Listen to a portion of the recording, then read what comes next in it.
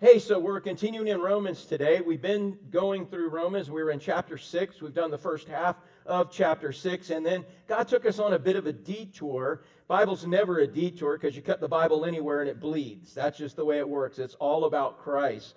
And we 2 weeks ago, he took us through Daniel, and we learned about the statue and about the end times and really what was all going to happen and how we're past the head of gold, which was Babylon. We're past the chest and arms of Medo-Persia and Persia. We're past the torso and legs of Greece, Alexander the Great and his kingdom. We're past the legs in the iron where there was a Roman government. And so since the Romans are gone, we're somewhere in the feet. We're somewhere down there. We don't know how long we stay in each part, but we do know that Christ is coming back at some point. Amen?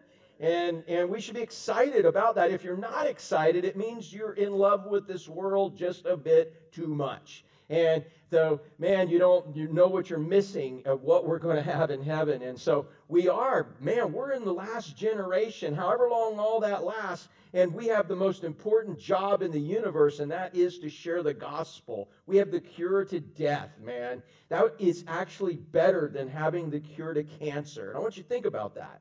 You have the cure to eternal death.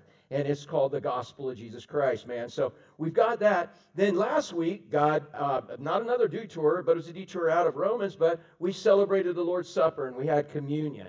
And then now we're back in the second part of Romans chapter 6. So what Paul did in the first part of Romans is really for the first 3 or 4 chapters, he said, look, guys, you guys are sinners. I don't want any of y'all thinking that you don't need to be saved. Salvation is needed. That's what he said. He goes on to say salvation has been provided through Christ. Now you have to accept it. But he spent a great deal of time saying you need salvation, and it kind of culminated even to the point where, look, everybody, because of Adam, came into this world as a sinner. That's why we sin. If you were born a dog, you would what? You'd bark. If you were born a dog, you'd bark. But you were born a sinner, so you sin. You don't like sin and all of a sudden, oh, dang, I'm a sinner now. No, you come in this world as a sinner, so you sin, and we know you're a sinner because the consequences of sin, which we're going to see at the very end of chapter 6, is death. And every single person here is going to die unless you're born again and we have the rapture, but that's the consequences. And you come into this world in the family of Adam. You have no choice. You are lost. You come in as a family of Adam. The family of Adam dies. The family of Adam goes to hell. But God, that's not where you got to stay. You can be born again, and you can get out of the family of Adam and become part of the family of Christ. Amen? And it's justification by faith, which Paul talks about. He said, look, all you got to do by faith, God's going to give you grace, the desire and ability to believe this, but by faith you have to take it and believe that what Christ did on the cross paid for your sins. Christ lived a perfect life. How many of y'all lived a perfect life? Anybody here? No? How many of y'all blown perfection? Long time ago. How many of y'all blew it this morning? Right? Anybody blow it this morning? I was doing so good on the road, and I blew it on Indian River Drive. I blew it. I always do. But again, Christ lived a perfect life. And what he did at the cross is he gave me his perfect life, and he took my imperfect life along with all the penalties and all the payments and everything that goes with that. And so now God looks at me as if I am Christ, because he treated Christ as if he was me. And we made this great exchange, and I'm born again, and I am saved forever. Anybody else that way? Anybody else excited about that? Yeah, that's us. That's us. And so Paul makes this great statement of, look, dude, here's what you have by faith. And he brings it all in. So then he starts addressing some questions. Well, we're saved by grace. So is there anything, Kaylin, is there anything we can do to lose our salvation? No, dude, there's nothing we can do to lose our salvation. There's nothing we can do to blow it. God gave it to us. It is a promise. And as a promise he made, it's not conditional on you or me. Amen? Because, it's a promise solely on him, and he never blows his promises. He never breaks his promise. So there's nothing. So people had a lot of questions about this. Because the Jewish faith, they're like, oh, no, dude, it's all about keeping the law. Dude, what are you telling people? You can't be telling people that they're saved and they can't lose. No, it's by keeping the law, because that was the Mosaic covenant that they had, which is equivalent to us once we're born again. It's equivalent to us living the abundant life. Our salvation isn't conditional, but our abundant life, our spirit-filled life, being full of the Spirit, that is conditional.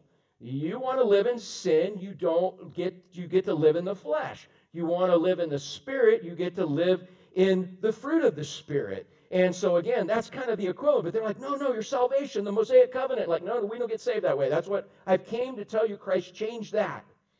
He changed it. So they had salvation, but they're like, wait a minute. This takes me all through life. I've got a lot of questions. So what about this? And so at the beginning of chapter 6, here was the first question. All right, get this. Trent, get this, man. I haven't seen you while. I'm going to pick on you today. So the first question was, all right, Trent, follow me in this logic, all right? This is the Romans chapter 6, verse 1. They're like, okay, so is there any sin I can commit that God's grace will not cover? What's the answer to that? No. The most heinous sin, the worst sin I can commit, God's grace will cover. And that's the truth. In fact, the greater the sin, the greater the grace. How many of y'all think that's good news? Yes. So they're like, let me think about that. So if that's true, and who gets glory when God takes this wretched sinner that I am and he saves me by grace and he's covered? Who gets glory for that? God gets glory. Okay, so here's the logic. Here's the logic for people looking for loopholes, because that's what chapter 6 is all for, loopholes. And they're like, okay, so God, there's no sin I can commit, Brandon, that God's grace will not cover. And when God's grace covers the worst sins, who gets the glory, Scott? God gets the glory. I got an idea. Woo! Let's all go commit sin, and we can live however we want, since the flesh is evil and the Spirit's what's going to live forever. Let's all go commit sin, and when God's grace covers it, God gets glory. How many of y'all like that idea? Please don't raise your hand.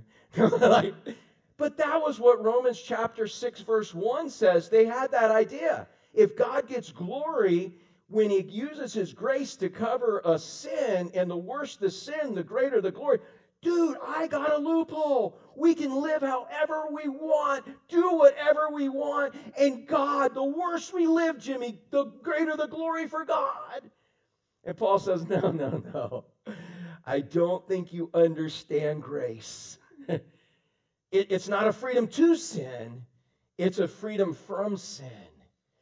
Man, he said, you don't understand. God rescued you out of that lifestyle. God, there's consequences to sin. And God rescued you from having to experience those consequences. So whether the grace or not, you're still going to have consequences with your sin. And he said, no, that's a ridiculous statement. Yes, God gets glory when he covers your sin, but man, if you sin willfully, and that's your idea, you got bad theology. You got bad doctrine. And yes, those are valuable words. Doctrine's important because what you believe is how you're going to live. And we need to know what the Word of God does say. And so right off the bat in chapter 6, verse 1, he says, no.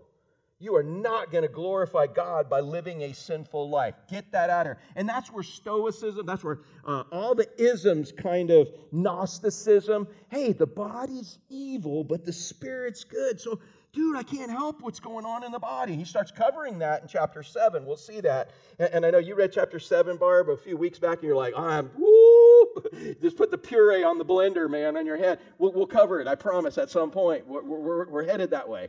Hopefully he finished chapter 6 today, but he'll tell us more about all of that. But at the beginning, he's like, no, God is not glorified because he covers your willful sins. That's not, you misunderstood. You don't have to jump in the fire anymore.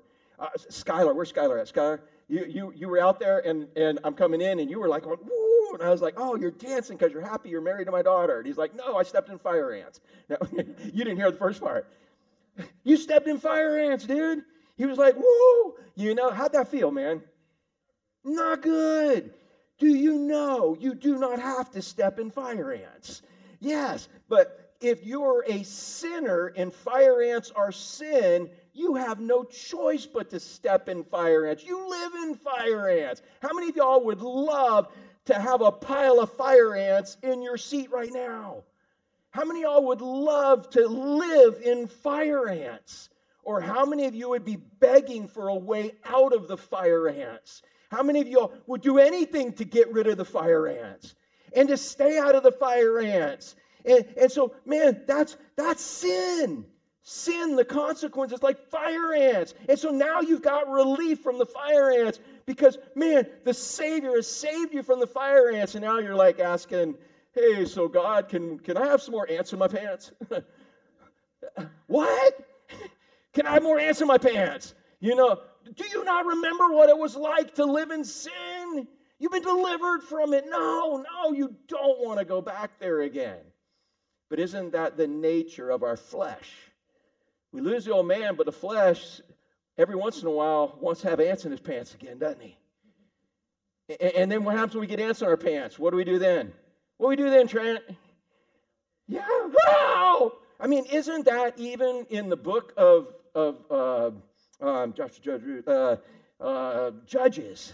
In the book of Judges, the cycle. Here's Israel living awesome. Woohoo! Everything's great.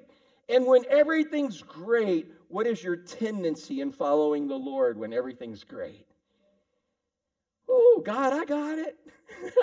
I got it, God. And so what happens is you got it. Andrea, you ever got it? And what happens when you got it? You think you got it, and there's minimal consequences, and you're like, okay, well, I can still deal with this, and I got it. About halfway down, you're realizing you're down here, and you can't get back up on your own accord. You're like, and who do you scream out to now? God, save me! God, I got fire ants in my pants. Help me out. And you're going down. And right here at the very bottom, you're like, we'll do anything, God. He's like, well, how about when you're up here, just stay up here. Anything but that. You know, because we forget. You rescued us from the ants in our pants, but we thought there was some fun with ants in our pants, but it isn't fun now. God rescued us, and God would send in the book of Judges somebody to teach him a lesson. He sent people to destroy him. He sent people to bring consequences so that when they got rescued from it, they would never want ants in their pants again. And so here it is, man. Save us, so God would bring a Savior. But saving, our eternal salvation is instant. But saving us in our sanctification, saving us from ants in our pants. Hey, Skylar, you had ants in your... Did they make in your pants by any way? They didn't make... Your legs are awful long. Mine are short, dude. If they get on my feet, dude, they're in my pants, bro. I'm just saying, there's advantage of long legs. But literally, dude, did you instantly get them off of you? Instantly, all of them, you're like, be gone, boom. And the itch is gone, be gone. Or were you instantly relieved from the ants on your legs? It was a process. And so down here, they're like, God, help us, save us. And it's a process. And we've got a process. And all of a sudden, whoo, and that's how you're feeling right now. No effects from ants, right? Emily, he's not getting any ants on you, is he? All right. Because you know what that happens? You got ants in your pants. You're going to get them on the people next to you, too. And that's true with the sin. So here's Israel. Oh, thank God. How many of y'all made that cycle before? Any of y'all made that cycle? Oh, I got it, God, I got it. No, I don't got it. No, I don't got it. Oh. How many of y'all been there? How many of y'all been there more than once? How many of y'all are in it again? I'm just saying. It's a cycle. It's a cycle. And God's like, no, you don't. I delivered you from those fire ants. You don't want them again. But our flesh is like, yeah, I do. Yeah, I do want it. So that was the first question. How many, well, if we could just live in fire ants, God would get glory for every time he delivered us out of the fire ants. Carol Lee, what's the problem with that? Is there a problem with that? What's the problem? Yeah, and it's in the sin is pleasurable for a season, but it's not pleasurable as you're in it with the consequences. And so again, we forget, as a dog returns to his vomit, a fool returns to his folly. And that's what Scripture tells us. And so again, sin isn't as fun as you can remember that you thought it was. And that's the cycle. He says, stay out of the cycle. I've got you out of the cycle. And that was the first half of Romans chapter 6. The second half, they have another great question, Rick. Here's a question, all right. And I'll bet some of you have had this question before. The question was, Rick, okay, here's the deal. I'm saved by grace, can't lose my salvation, but I know what's right and wrong, but is it okay if I occasionally on purpose just sin? Is it okay if, how many of y'all ever had that question? I know this is wrong. I know I'm saved. I'm walking with God, but is it okay? This looks fun. These fire ants, there's only one of them. It really doesn't even have teeth. I got a microscope. This fire ant does. They told me these don't bite. Okay? They're lying. And that is who Satan is a liar. Sin bites. But they told me this doesn't bite. Is it okay? You know what? Is it okay if I just on purpose just sin a little bit? How many of you have honestly, again, I'm not going to judge you because I already know the answer. I'm just going to see who's going to be honest. How many of y'all have ever been faced with that, where you've been faced with a temptation where you knew it was wrong, you tried justifying it, maybe you even did in your head, but how many of y'all have had that question in your head besides me? Yeah. I want you to think about it as a fire ant. You're going to say it don't bite, but we know they're lying. We know they're lying because that's what the Word of God says. So that's where we're at in the second half of Romans. Revival through Romans. All right, so help me out. This is going to be our worship aerobics, y'all. This is the worship aerobics. Last week, y'all remember last week? Look back, look forward, look in so you can look around. All right, so here it's going to be, everybody let me see your thumbs. Let me see your sanctified thumbs right here. All right, everybody say, my way or Yahweh. All right, my way or Yahweh. One more time on count of three. 1, 2, 3. My way or Yahweh. And I want you, I know you're too cool to do that, Kurt, man. I mean, he didn't do it for you. Come on, man. My way or Yahweh. See, you're the one who really needs to do this because you're the stubborn. And I can tell you're too stubborn to even do the ham of it. It's my way or Yahweh. I want you to challenge each other with that. When even as a couple, as friends, when you guys are making decisions, you're doing things, challenge each other. Just go, is it my way or Yahweh? Is it my way or God's way? That's what that Yahweh is. My way or Yahweh? My way or Yahweh? Challenge yourself with that. My way or Yahweh. And remember, my way is fire ants. My way, if it doesn't coincide with Yahweh, God's way, is fire ants. I don't care what the world says. I know what God says. When we don't do it His way, the result is something's going to die. When we do it Yahweh, something's going to live. We do it my way, something's going to die. And that's what we see today in all of this. So this is revival through Romans. My way or Yahweh? My way or Yahweh? Challenge each other in this. So that's the question in this second half. Is it okay to sin occasionally on purpose since I live under grace? You know what? I'm just going to do it. It's too hard to do the right thing right now. Anybody ever been faced with that? It's too hard to do the right thing. They're going to make fun of me. It's going to be embarrassing. It's like, I don't really want to stand out. I'm just going to do nothing when I should do something, whatever. You know what? I live under grace. God will forgive me. Will God forgive you? Yeah, God will forgive you. But are you going to get bit by the fire ant? Yes, you are. And there's you. Dude, how many of y'all, these are real Florida fire ants. I'm going to tell you about real Florida fire ants. Scott, you know about them up in the Tallahassee, up in there and everything. You know what they do? How many of y'all ever just got bit by one ant that was on you? You were lucky, dude, because you know what they usually do? It's like Islam, man. They kind of wait and they get like a whole couple, 300 of them on you. Then they blow a whistle and they bite at once. You know what I'm talking about, Chuck? Yeah. You don't even, you're thinking you're going to get one ant. But what you're really going to get is you're going to get a whole pile full of them, man. That sin always hurts longer and hurts worse. It costs you more than you ever thought it would because you thought, oh, dude, man, that's kind of cool, get bit by one ant. It isn't going to bite. They told me it isn't going to bite. So is it okay to sin occasionally, Paul, on purpose since I live under grace? Just give me that. Oh, I pushed too many. All right, so here, Paul answers that question. Look at this in Romans chapter 6, verse 15. He says, what then? Here's where he's answering the question. He's presenting the question. He's going to give you an answer, all right? I want you to see this. And then he gives an explanation.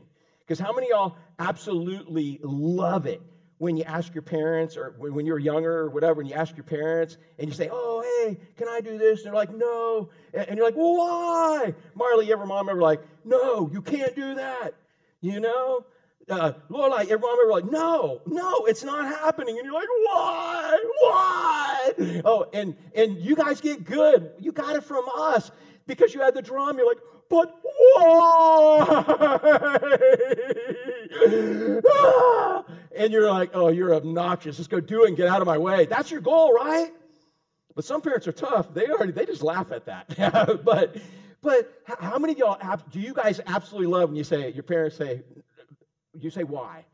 And they say, because I said so. Isn't that the greatest answer in the world? How many of y'all can remember back to when your parents said, because I said so? And you were like, oh, that makes all the difference in the world. Awesome. No problem. I remember the sixth commandment, I think, to honor and respect my parents and know you're way smarter than me and I have your genes and you have it all mapped out. Awesome, because you said so. How many of y'all said, no, dude. I got to have a little lanyap, a little more than that, right? Well, sometimes if we obey God because he said so. But often God gives us a little lanyap, doesn't he? He gives us a little more encouragement and says, look, I love you, and this is why. And often we don't want to hear it. Often we try to justify and misconstrue it. But in reality, God does it because he loves us. So Paul is speaking on God's behalf. This is the word of God. He says, what then? Are we, this is your next question. What then? Are we to sin because we are not under the law, but under grace? There's the question. Can't we just sin on purpose? And by the way, in verse 1 of chapter 6, when it talks about sinning, it's talking in the Greek, which I don't want to bore you with all of that. You can look it up. But in the Greek, it's talking about a continual sin. Let's just keep sinning worse and worse. This one is talking about a point-in-time moment, the way this word sin is used. It's different than in verse 1. Are we to sin? Can I just sin once? Can I just cheat once? Since I'm not under the grace, I'm not going to do this all the time. But right now seems like an appropriate time to sin. Mary, you ever seen that before? Not you, of course, but have you ever seen other people? This just seems like an appropriate time to sin. God's going to forgive me, and it doesn't. You know what? It's not going to matter. How many of y'all are guilty? Whew, and the rest of y'all are guilty because you didn't raise your hand and you're lying. We're all guilty. We justify it. But we don't have to. We got to know that sin bites. So he said, can't we just sin once because we're not under law but under grace? Hey, what did Paul answer? Can you read that up there? What's the last part? What did he say? On count of three, everybody read those three words. 1, 2, 3.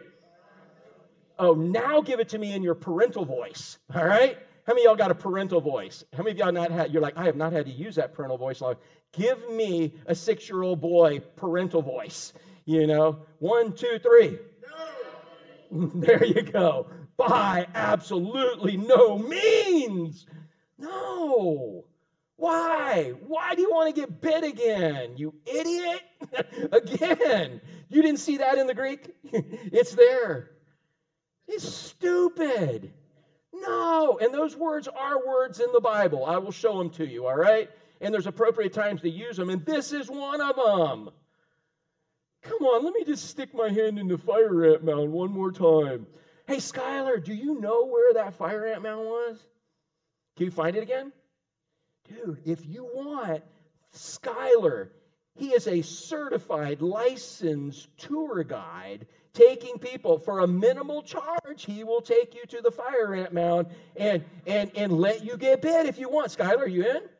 Yeah, because if they want to be stupid enough to go do it and get bit, I'll take their money. Because they're obviously going to do some other stupid thing with their money, so you might as well give it to me because I'll do something smart, right? So if you want a tour, I bet he could hook you up.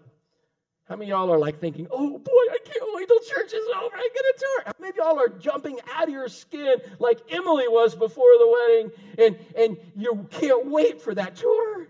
By the way, Skylar, you couldn't see her back there. When we were back there behind with all the garbage cans in that little romantic area where we kind of walked out, I'm going to walk. She was jumping, literally. She's like, you know what I'm talking about? She's like, I can't wait. This is going to be awesome. How many of y'all are feeling the same way about his fire ant tour? No, because the devil doesn't present it that way. He's like, oh, dude. I'll go easy on you. I'll let you just have one. It's a pretty cool sensation, just one. And it doesn't bit. We'll let you get used to it. And then if you think you want to take to the next level, we will. But before you know it, I'm telling you, you got fire ants all over you. And you're screaming for God to help. And God will come and help. But guess what? What happens when you get bit by fire ants, Abby? What does it turn into? Yeah, you ever have a pussy mess on your arm? Yeah, it's very attractive, isn't it? Yeah. Whoa, cool, dude. You must have been at the fire ant party. You know, it's like, you got this big pussy mess, and that's part of life. That's part of the consequences of sin that God Almighty says, I don't want you to be a part of. What then? Are we to sin because we're not under law but under grace? By no means. Please don't do it. So he goes on. The next part I want you to understand in this is Paul tells them, you will not be the exception to the rule. How many times have you ever thought you're the exception? Oh, you know what? They did it that way. It's not going to happen to me. Anybody ever thought that way? Every one of y'all have. That's one of the devil's biggest ploys is you're the exception to the rule. No, if it's the rule, you're going to be, that's what's going to happen to you. There's no exception to the rule. You know what? There's just different timelines, different circumstances. But it's going to happen because God says it's going to happen. He said, you'll not be the exception to the rule. You will be what's the next word? Slave to the one you obey. So whoever you obey, if it's my way, who are you obeying? Yeah, if it's my way, you're obeying yourself. Or if it's Yahweh, who are you obeying? So it's either my way or Yahweh. If you're obeying my way and it's not Yahweh, you're obeying my way, and that's walking in the flesh. And you will reap the consequences of walking in the flesh. But he says you don't have to. You can do it Yahweh. You can do it my way, God says. And you can walk in the Spirit. And what are some of Chuck, what's your favorite fruit of the Spirit, bro? Peace. Yeah. How many of y'all got another one? If Karen was here, it'd be self-control. She used to like that one, right? What else? What's another favorite fruit of the Spirit? Y'all help me out. Say that. Joy. Love, peace, joy, goodness, gentleness, meekness, self-control, all of those, if you choose Yahweh instead of my way. You'll not be the exception to the rule. You know what? He says you will be a slave. What is the difference? And this is something that our translations have done us an injustice with. It's still the truth. But did you know, how many of y'all would rather be a servant than a slave? How many of y'all like that terminology better? I'm a servant. Better than a slave.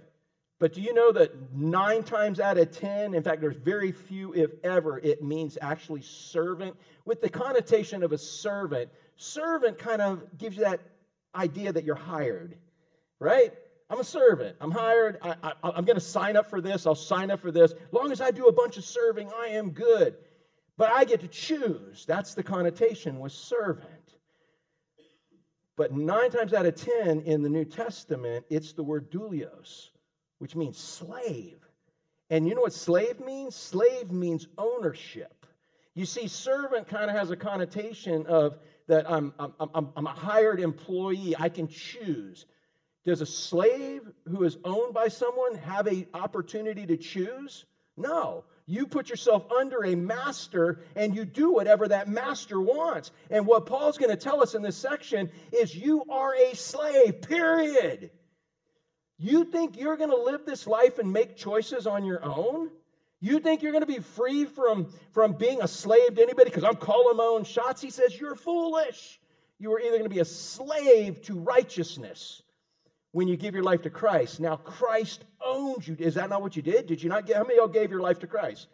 Then who owns you? Christ. You were a slave, and it's not a bad thing. The bad part about slavery is who your master is.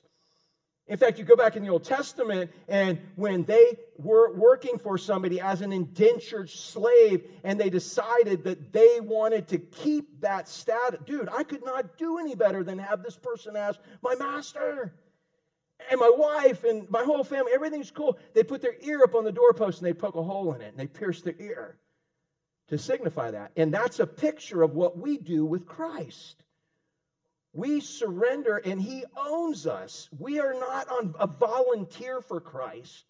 We are not like, well, I'll volunteer to do this, I'll volunteer. No, He owns every bit of you. And so what Paul's going to tell us here, contrary to how we want to view slavery, and again, it's not saying slavery is right in the way it was done and different. And how many of y'all know that in the Middle East right now, slavery is huge? In Africa, it's huge. In America, through child trafficking and human trafficking, it's huge. It's not gone, it's just different now.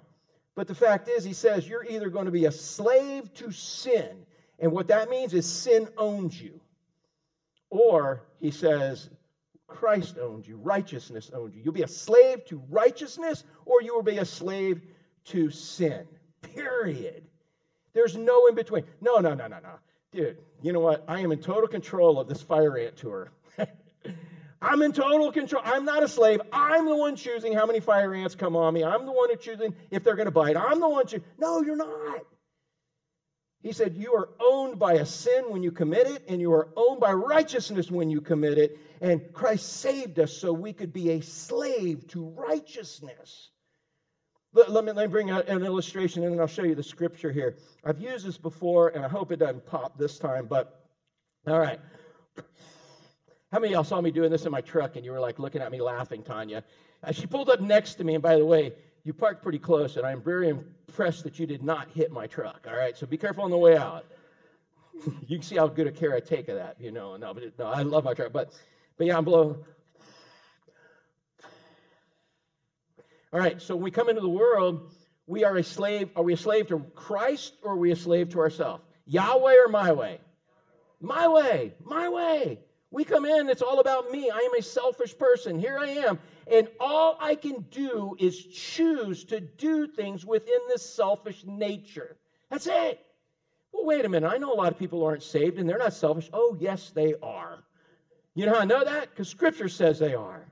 This is what God says. I know who I was. Did I do things? Did I know how to kiss up? And I know how to, hey, how many of y'all remember Leave It to Beaver? You remember Leave It to Beaver? How many of y'all remember Eddie Haskell? What'd you think of Eddie Haskell? Oh, gee, Mrs. Cleaver, your hair looks wonderful today, right? What was he doing? What was he doing, Scott? Oh, kissing up, man. That's exactly, yeah. If the world's doing anything nice, it's for their benefit. They have a sin nature, and just as dogs bark, sinners sin. And this is the nature we come in this world with. How many of y'all like this nature? Did any of y'all like, dude, I am so ticked off that God saved me, and now I got another nature. Is that you, JT? What the heck was God thinking, man? I love this nature and all the trouble I got in with it. And is that what we felt? How many of y'all were sick of this nature? You were tired of being bit by fire ants. Yeah, sin had a pleasure for a minute, but then when the consequences hit, that's when the fire ants bit. How many of y'all were so grateful when God gave you a new nature and got rid of this one? Amen. And so at some point, oh no, I lost part of my balloon. All right, hang on. Oh no, please don't do it. Okay, here.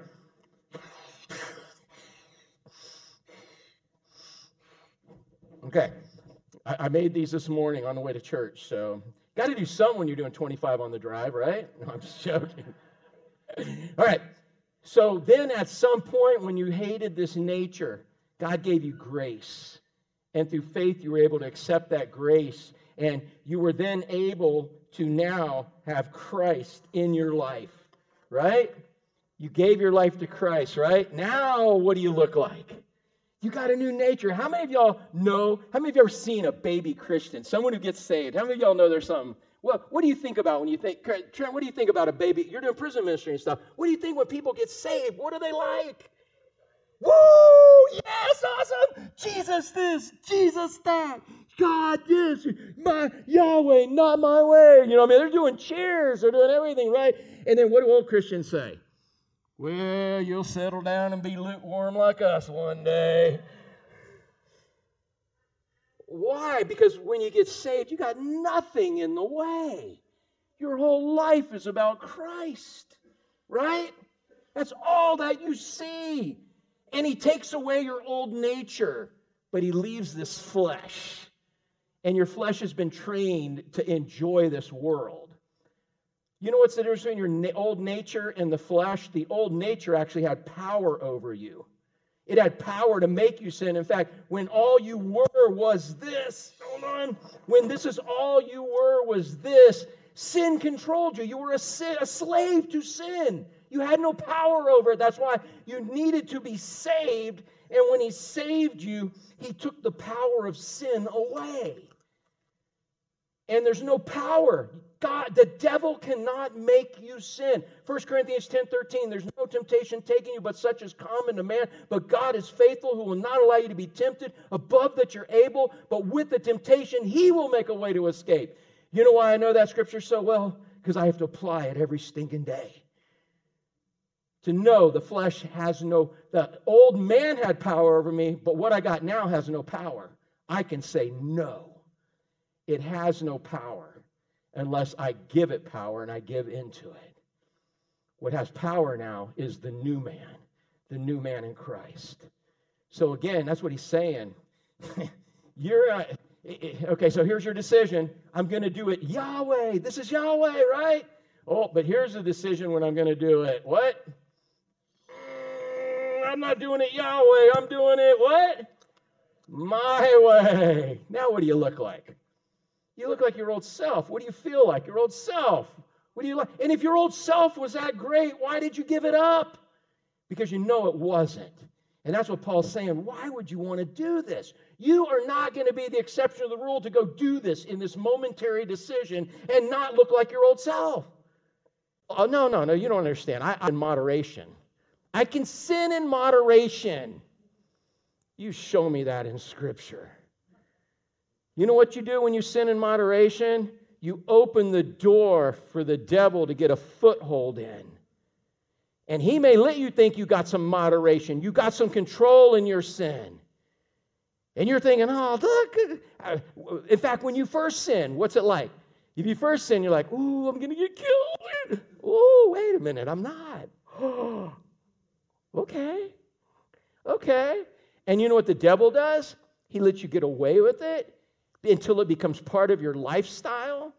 There will at some point, once it's part of your lifestyle, you will go to excess with whatever that sin is when the circumstances are insurmountable, and you will all of a sudden be like this old man. And you know why I know that? Because that's what Scripture says. You will be a slave to the one you serve. No, I'm not. I can control it. No, you can't, and you will see it. If it's sin and it's controlling you. If it's righteousness, and righteousness is controlling you. There is no in between, and that's the beauty of this. Because so many times we want to think, oh, no, here's me. This is me. No, it's not according to this Scripture. You are one or the other. And once you get saved, this flesh that the world system that Satan created, that you have trained for so long before you got saved, it has no control over you, but you can give the world control over it. You can give in. One day we'll get to heaven, and this will not be there anymore. Everybody looking forward to that day? All I'll have is this, amen? So you will not be the exception to the rule. That is a lie straight out of the pit of hell. But everybody thinks, oh no, I can control. No, the devil is allowing you to have some. In fact, in Ecclesiastes, what does it say? It says, man, because the consequences of sin do not come expediently. Because consequences, as soon as you sin, God doesn't whack you with a fly swatter. Because they don't come expediently, what does he say? Man continues to sin. When do you stop? When do people stop? When do you stop? Pickleball Ralph, when do you stop? Yeah, when the consequences are so great that, God, get the fire ants off me. This is not what I signed up for. God, help. And God helps. All the way back to the book of Judges, all the way to us. But I want you to know, according to the book of Romans, this flesh has no power unless you give it to it. Do not rub honey on your legs and go walk near a fire ant mound. Oh, watch me. Oh. I don't care how good a dancer you are. They're going to get you eventually because you're going to get tired. You're going to get worn down. You're going to be in a circumstance. You're going to be in a situation. And now when sin has power because you've given it power, now it can take full control when it has no control. Only righteousness does. You'll not be the exception to the rule. You will be a slave to the one you obey. Check this out. And so far you can say, well, that's your opinion, Pastor. No, this is Paul's opinion, which is God's opinion, which is the truth. This is the Word of God. He says, do you not know that if you present yourself, because it has no power over you, to anyone as obedient slaves, so whoever you present yourself to, you are slaves of the one whom you obey. You're a slave to righteousness or you are a slave to sin. But who does not have control? If you are a slave, Gary, if you are, I got to wake you up over here, man. You're doing so awesome staying awake, man. Man, I want to congratulate you today, bro.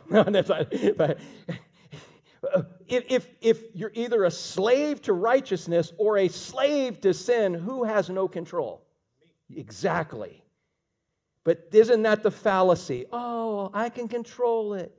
Oh, I can do this in moderation. I can do this for this situation and that one. And oh, no, I'm never going to be. Man, I'm going to tell you a story. I'm going to tell you a story. None of you in here, I'm looking around, absolutely none of you know who this person is. And there's only one alive right now. And you never know who they are. And I wouldn't do that if there was a chance that you would. But I'm going to tell you a story. About 20 years ago or so, maybe 15 years ago, I had a couple who came to me and they said, man, we are sick of it. We are tired of it. We are addicted to crack. Y'all remember crack cocaine, for meth, for whatever? There's always something the devil's throwing. We're addicted to crack, man, and we're sick of this. We're robbing our families blind. We can't get forward. We can't move anything. And I said, well, look, your solution is God. Your solution is Yahweh, not my way. And you're going to need some God in the flesh, some accountability that you can be true with. And you'll tell me, I'll be that accountability if you want me to be that accountability. And like, yes, Pastor, if you will do that, that would be awesome. 3 years, 365 days times 3, however much that is, my mathematicians.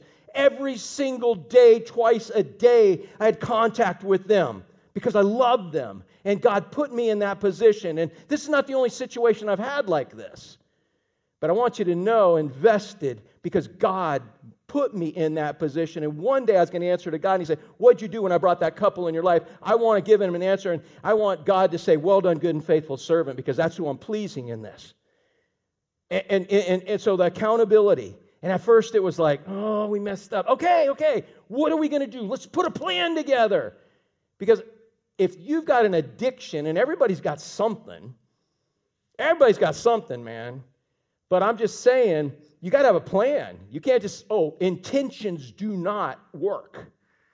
You have all the great intentions you want, but again, and you have all the lies you want. Oh, moderation. Oh, let's do crack in moderation. How about that? No! But it's no different than any other sin, because Paul said right here, you're a slave to either the sin or you're a slave to righteousness. There's no in between. And you're like, well, why is he talking about crack? I don't do crack. No, you do something else. And I'm not here to convict you on this. I'm here to let you know what God has for you in your life, and it's not to have that. So every single day, man, for 3 years, man, we spoke. I held him accountable, and man, we prayed.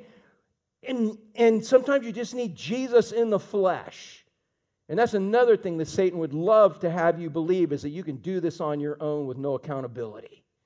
You need Jesus in the flesh. That's why these small groups are awesome. That's why you find people to help you see life from God's perspective. Satan makes you feel like you're a loser if you can't do this on your own. I'm big and I'm tough enough to just do this on my own. No, you need somebody. You need accountability. But you need biblical accountability. 3 years, dude. You know where they went in 3 years, man? 3 years. They were clean for 3 years.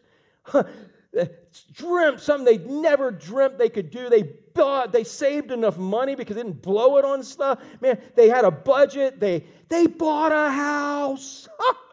They bought a house. It was like, yes, praise God. Man, after 3 years, nobody in the church would have ever even dreamt of who they were 3 years prior, because their life was so different and so changed.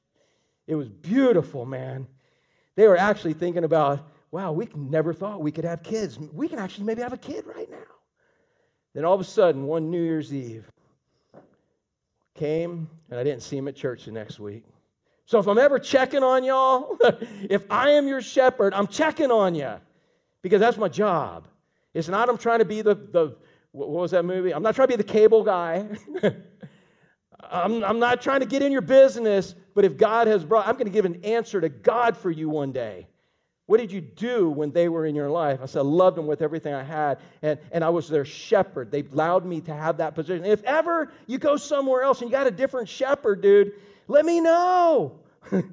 He can have you now. No, I'm just joking. It's like, no, I'm serious. You get a different shepherd. That's what you do when you change churches. You put yourself under the authority of a different shepherd. And I'm not going to fight with shepherds over sheep, because God has people for seasons. And so if that's your shepherd, man, you don't need to get you about 20 shepherds and then get the opinion of 20 shepherds and pick whichever one you want, because that's what church people do sometimes. But man, I checked on them. They didn't come after New Year's, and I was like, I called them, and they didn't return my calls. But that was, in fairness, in the pager days. Y'all remember pagers? Y'all remember pagers? Beep, beep, beep, beep, beep. Whoa, ooh, code 7. I got to find a payphone and call my wife now. Y'all remember that ridiculousness? We paid for that service just to know somebody was looking for us. But man, I called them. I finally had to track them down. And I was like, what's going on, man? And they had so much shame in their life, because after 3 years, they had shame. They felt like they let me down. But that's part of accountability, dude. Accountability is when what, you're going to go do it by yourself now? No, that's the time you get back in your accountability. And so here it came. Man, I'm like, what happened? They said, dude, this guy came over. He got out of jail. Go figure. He got out of jail, and he showed up on New Year's, and he brought some. Everything in us was not to do it, but he pressured us. And none of y'all submit to any kind of pressure, do you? And all of a sudden, they did it that one night. And I asked the guy, I said, so how much have you done? And he said, well, we've done it for 3 or 4 days now straight. And I'm like, you want to keep doing that? And he's like, no. They both told me no. And we started the whole accountability process over again. With him, it worked. And he's clean to this day, and he's alive. With her, she continued to do it and neglected the accountability. Wouldn't have accountability with anybody, because she already knew what accountability was going to say, and she got to see accountability as a negative thing instead of a positive thing. Hey, you got a fire ant on your back. She saw it as a negative thing and avoided it because she didn't want to change. One day he called me up. He said, hey, man, I need your help. And I'm like, what? He said, meet me over at my house. I went to his house. All his windows were broken. There was spray paint, and there were things written on the inside that I don't have a liberty to even share with you how nasty they were. And they were written with feces. It was written with, his whole house was destroyed. Because the guys, I'll say this, she became a crack whore. She had to buy her crack somehow. and she sold her body. And while she's high and selling her body, these guys who are supplying her are destroying this house this couple built. I'm talking feces, saying stuff about her, writing on the walls, and the windows are broke. And I'm like, right off the bat, I'm like, dude, let's call the police. And we call the police. And never forget this. And I never forgot this. When the police came, they said, well, who did this? Well, these guys did. Well, who were they with? Did they break in? No, they came in with his wife. And the police officer said, there's absolutely nothing I can do about this. In Florida, what's hers is his, and his is hers. And if she's allowed this, then this is it. 3 years, man, just destroyed. Oh, I can handle it. He had to move away. In fact, he moved back in with his parents. Parents are dead now. He lives in their house, but that house went away. It's gone. It's destroyed. As you can imagine. How many of y'all would raise your hand right now and say, that will never be me? Raise your hand. Honestly, you're thinking in your head, heck no, there is absolutely no possible way. That's me. Raise your hand. I think some of y'all inside are saying, no way, that ain't me. It ain't never happening to me, but you ain't going to raise your hand because you know what I'm going to say. You raise your hand right now, and I am going to say, I am praying for you fervently. Anytime somebody says, that'll never be me, man, you beef up the prayers for that person because now they have challenged the devil. And if you don't honestly think, it may not be crack, it may be something else. It could be money, it could be debt, it could be anything. But if you don't think you're capable of that, you don't understand this scripture. That's why you walk in the Spirit in your new nature, knowing old nature's gone. All you have left is flesh, and flesh has no power over you. You make the right choices, but all it took for them, and it's classic. I could give you more stories, not as horrible. I purposely picked that one because I feel like everybody in here inside would say, heck no, that's never me. That doesn't apply. I feel bad for them. But I want you to know there's something out there the devil would love to eat you alive with. And all it's going to take is, let me just cross this line. I got it. It's no big deal. I'll get back over. I'm only doing this tonight, and I'm getting back over. You don't know how long sin lasts. You don't know what it's going to cost, and you don't know how much it's going to hurt. But Scripture says, do you not know that if you present yourself to anyone as obedient slaves, and he says you're either a slave to righteousness or a slave to unrighteousness. You are slaves of the one you obey, either of sin, which leads to death, or of obedience, which leads to righteousness. JT, how many choices we got here? Eric, how many choices we got here in this? You're either a slave to unrighteousness or a slave to righteousness. How many choices? Yeah, one viable one, but you got two choices. That's it. There's nothing in between. But isn't that where we always think isn't that what the world wants us to think we can live in between? We can jump the fence and go back, and we can go forth and we can go back. No. When you give in to sin, you are now a slave to that sin. It owns you. It owns you for that moment. And if you don't get back over and realize who really owns you, then you can let this take you farther, because if you're a believer and you do this, which we all do, we can be deceived. And we get farther and farther and farther away from God. And what happens when we're all the way over here? Just like Israel, help! But the process of coming back hurts. The process isn't always instant. There's consequences. But God can use that in a mighty way. But he doesn't want you to keep repeating that cycle. And that's our nature. Do you not know? And he said, so again, he goes on to say, whom you obey, either of sin, which leads to death, or of obedience, which leads to righteousness. Look at this real quick. We're almost done. 1 Corinthians 10:12. I quote Corinthians 10:13. Write this down. Think about this. Listen to what this says. In 1 Corinthians 10:12. He says, therefore, let anyone, how many of y'all are an anyone? Anybody here an anyone? All right. anyone who thinks that he stands, take heed lest he fall. You know who's the one in the most dangerous position? The one standing saying, look, I got nothing. I'm good. I can do what God doesn't want me to do, and I'm okay, because at any time I come back right over here. I'm in control. That's what this message is about. That's what Paul's telling them.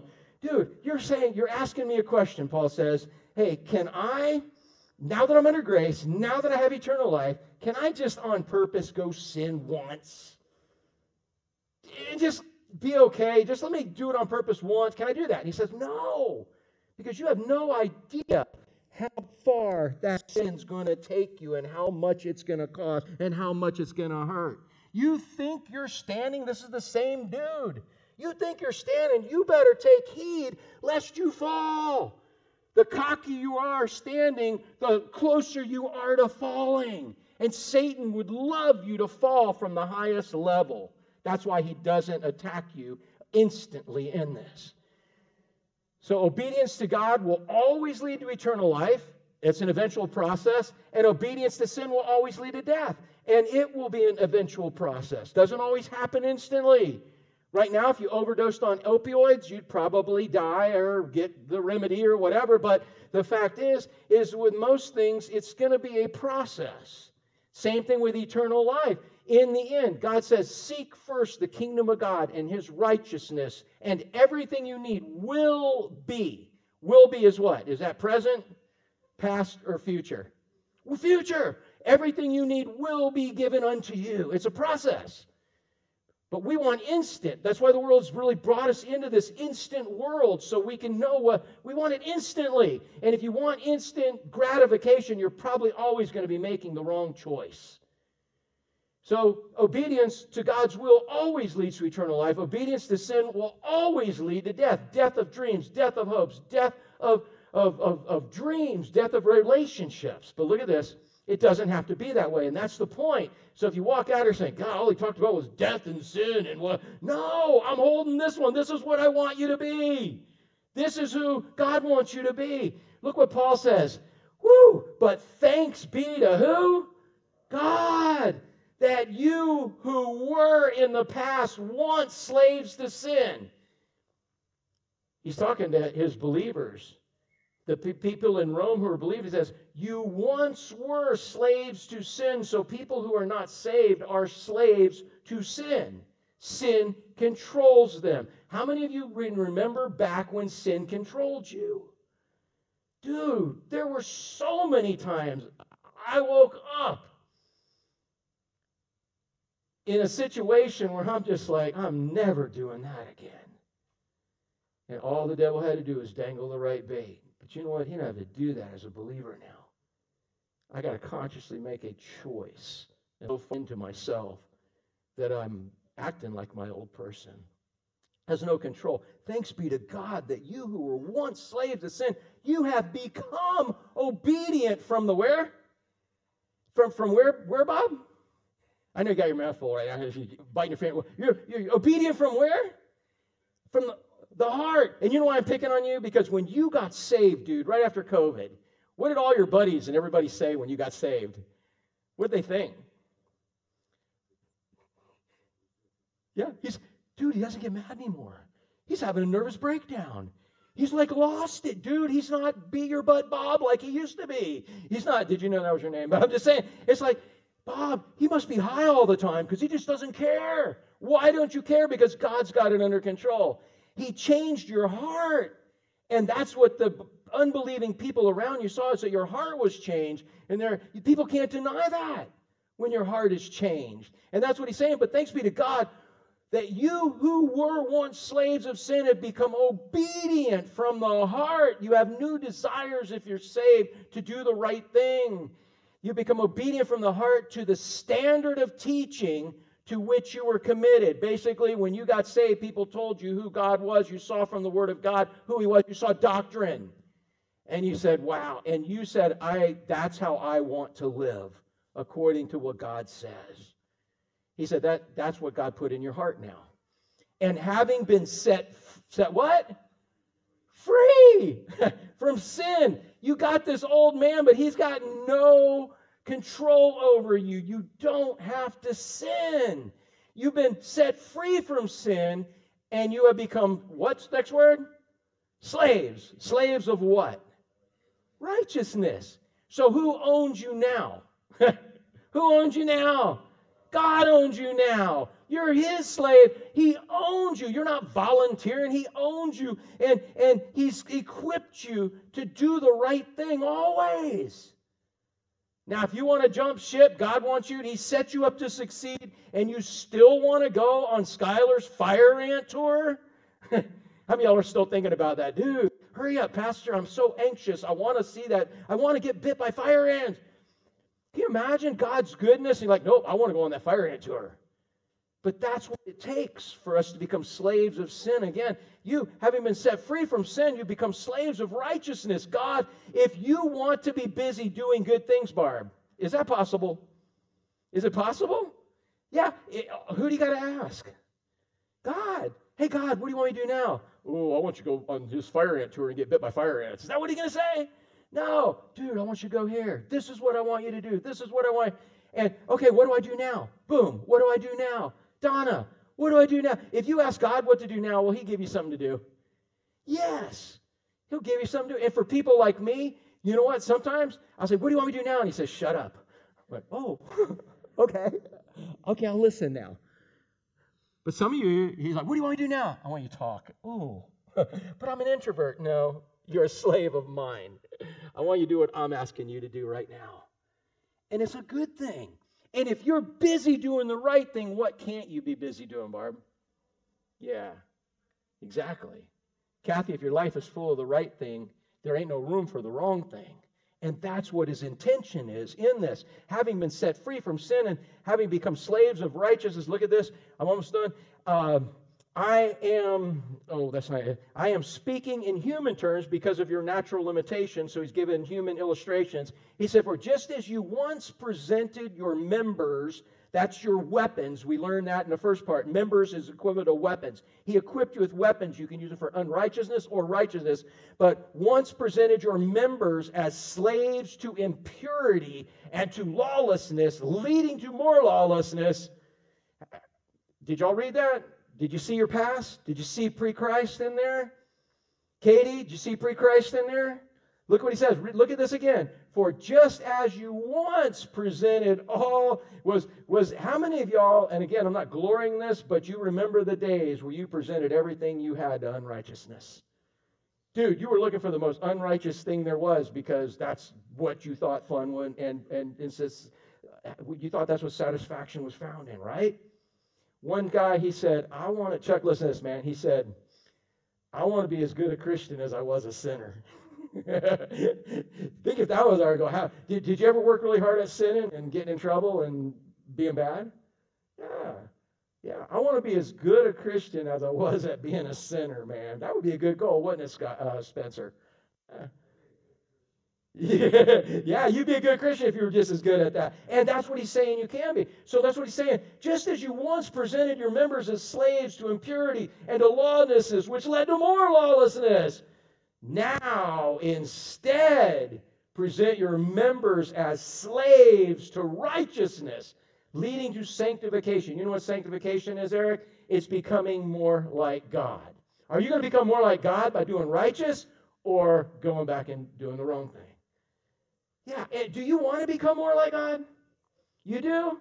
That's good, because if you don't, you're going to hate heaven. You understand that? If you're like, dang, I don't want to be like God, you're going to hate heaven, and good news for you, you're probably not going if that's not your desire. Not good news, it's bad news. There is good news that you can. But when you're saved, that's our desires to become more like God. That's what heaven is going to be. We're going to be like him. And he's giving us the opportunity moment by moment. That's his goal for our lives, to become more like him now. So just as you used to be really good at sinning, now be that good as slaves to righteousness, leading to sanctification, being more like God. For when you were slaves to sin, you were free in regards to righteousness. Back when y'all were trying to sin, and we were trying to sin, and man, you know what was so good? When I got saved, God said, now you can use your big mouth to do something besides get in trouble.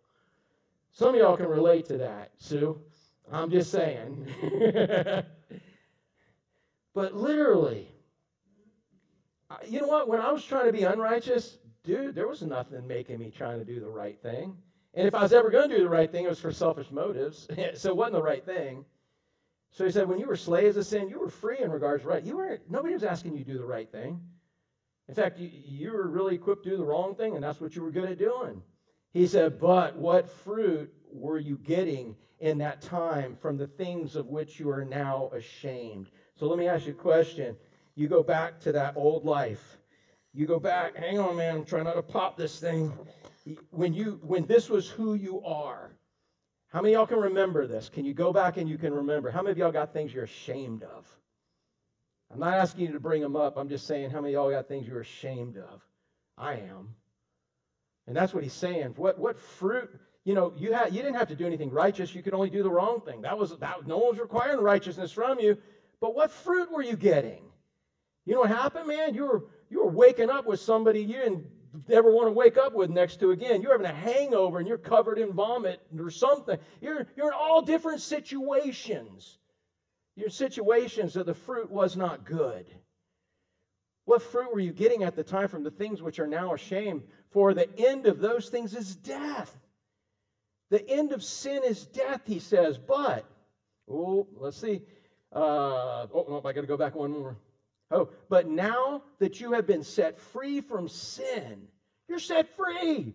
This old man is gone and this flesh has no control over you. But the devil keeps luring the lust of the eyes, the lust of the flesh, the pride of life for you to give in, but it can't control you. I've shared it before. Y'all remember Geraldine? Flip Wilson show? Back in the day. Let me see how old you are. Some of y'all, I don't even, dude, it is so old, it is not even on YouTube. Can you believe that? I guarantee y'all would not even be able to find it. But again, she would do it was a guy dressed up like her, do stupid things, and always say what? Devil made me do it. And the whole world said, that's good. Now everybody would do wrong things like, and they'd use their Geraldine voice. The devil made me do it. Sorry for that bad Geraldine voice, man. If you got a better one, let me hear it. But it was an excuse. It was viable. But the Word of God says it's not. But now you've been set free from sin. You become slaves of God. So if you're a slave of God, who owns you, Chuck? You don't own you. Man, you don't own you. God owns you. Dude, Marley works for you, right? Making surfboards, fixing surfboards, helping you out. What would you think if Marley was sneaking up coast and teaching all of your secrets to one of your competitors, man? Yeah, dude, there'd be some unrighteousness there. So what I'm saying is, so you work for God. What do you think he's thinking when you're going and sneaking out and working for the enemy?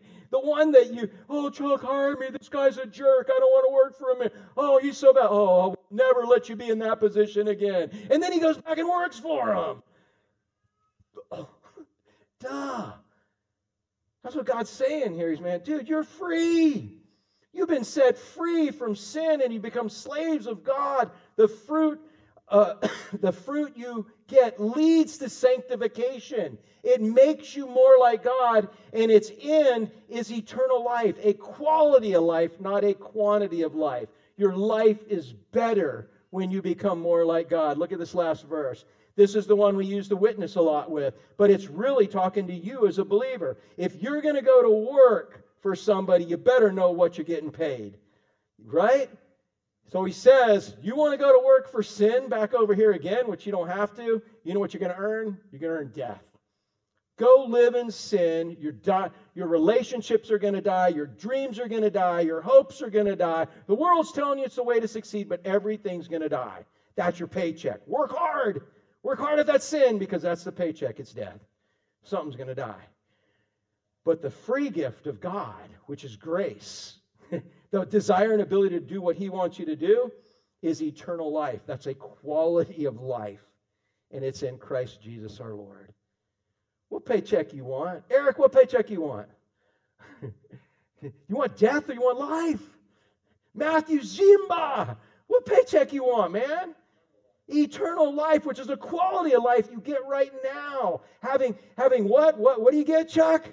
Peace, right? You get love, you get joy, man, how many of y'all want that as your paycheck? Or how many of y'all want to go live with a bunch of, oh man, this world's horrible and it just keeps beating me up and which one do you want? That's what this verse is really about. You got to know what your paycheck is and know you've been set up to succeed. This old flesh that's left once you're born again can't make you do anything. This now has power over you. Make sure you're working for the man, the right man, and it'll be well worth your time. Seek first the kingdom of God and His righteousness. Everything you need will be added unto you. You need to give your life to Christ. That's how you start it.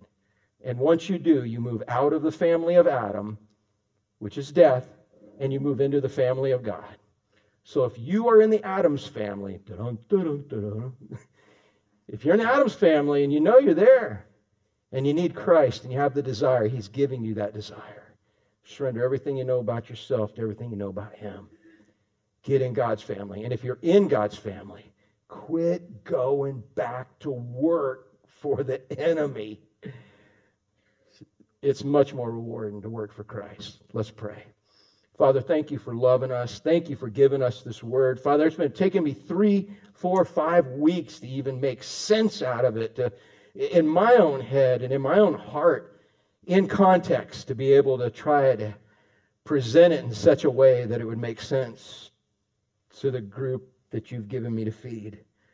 Father, I pray that something made sense to someone, to everyone, that everyone heard something that makes sense to them, and they know that you, not me, but you spoke to them today, and they have a mandate.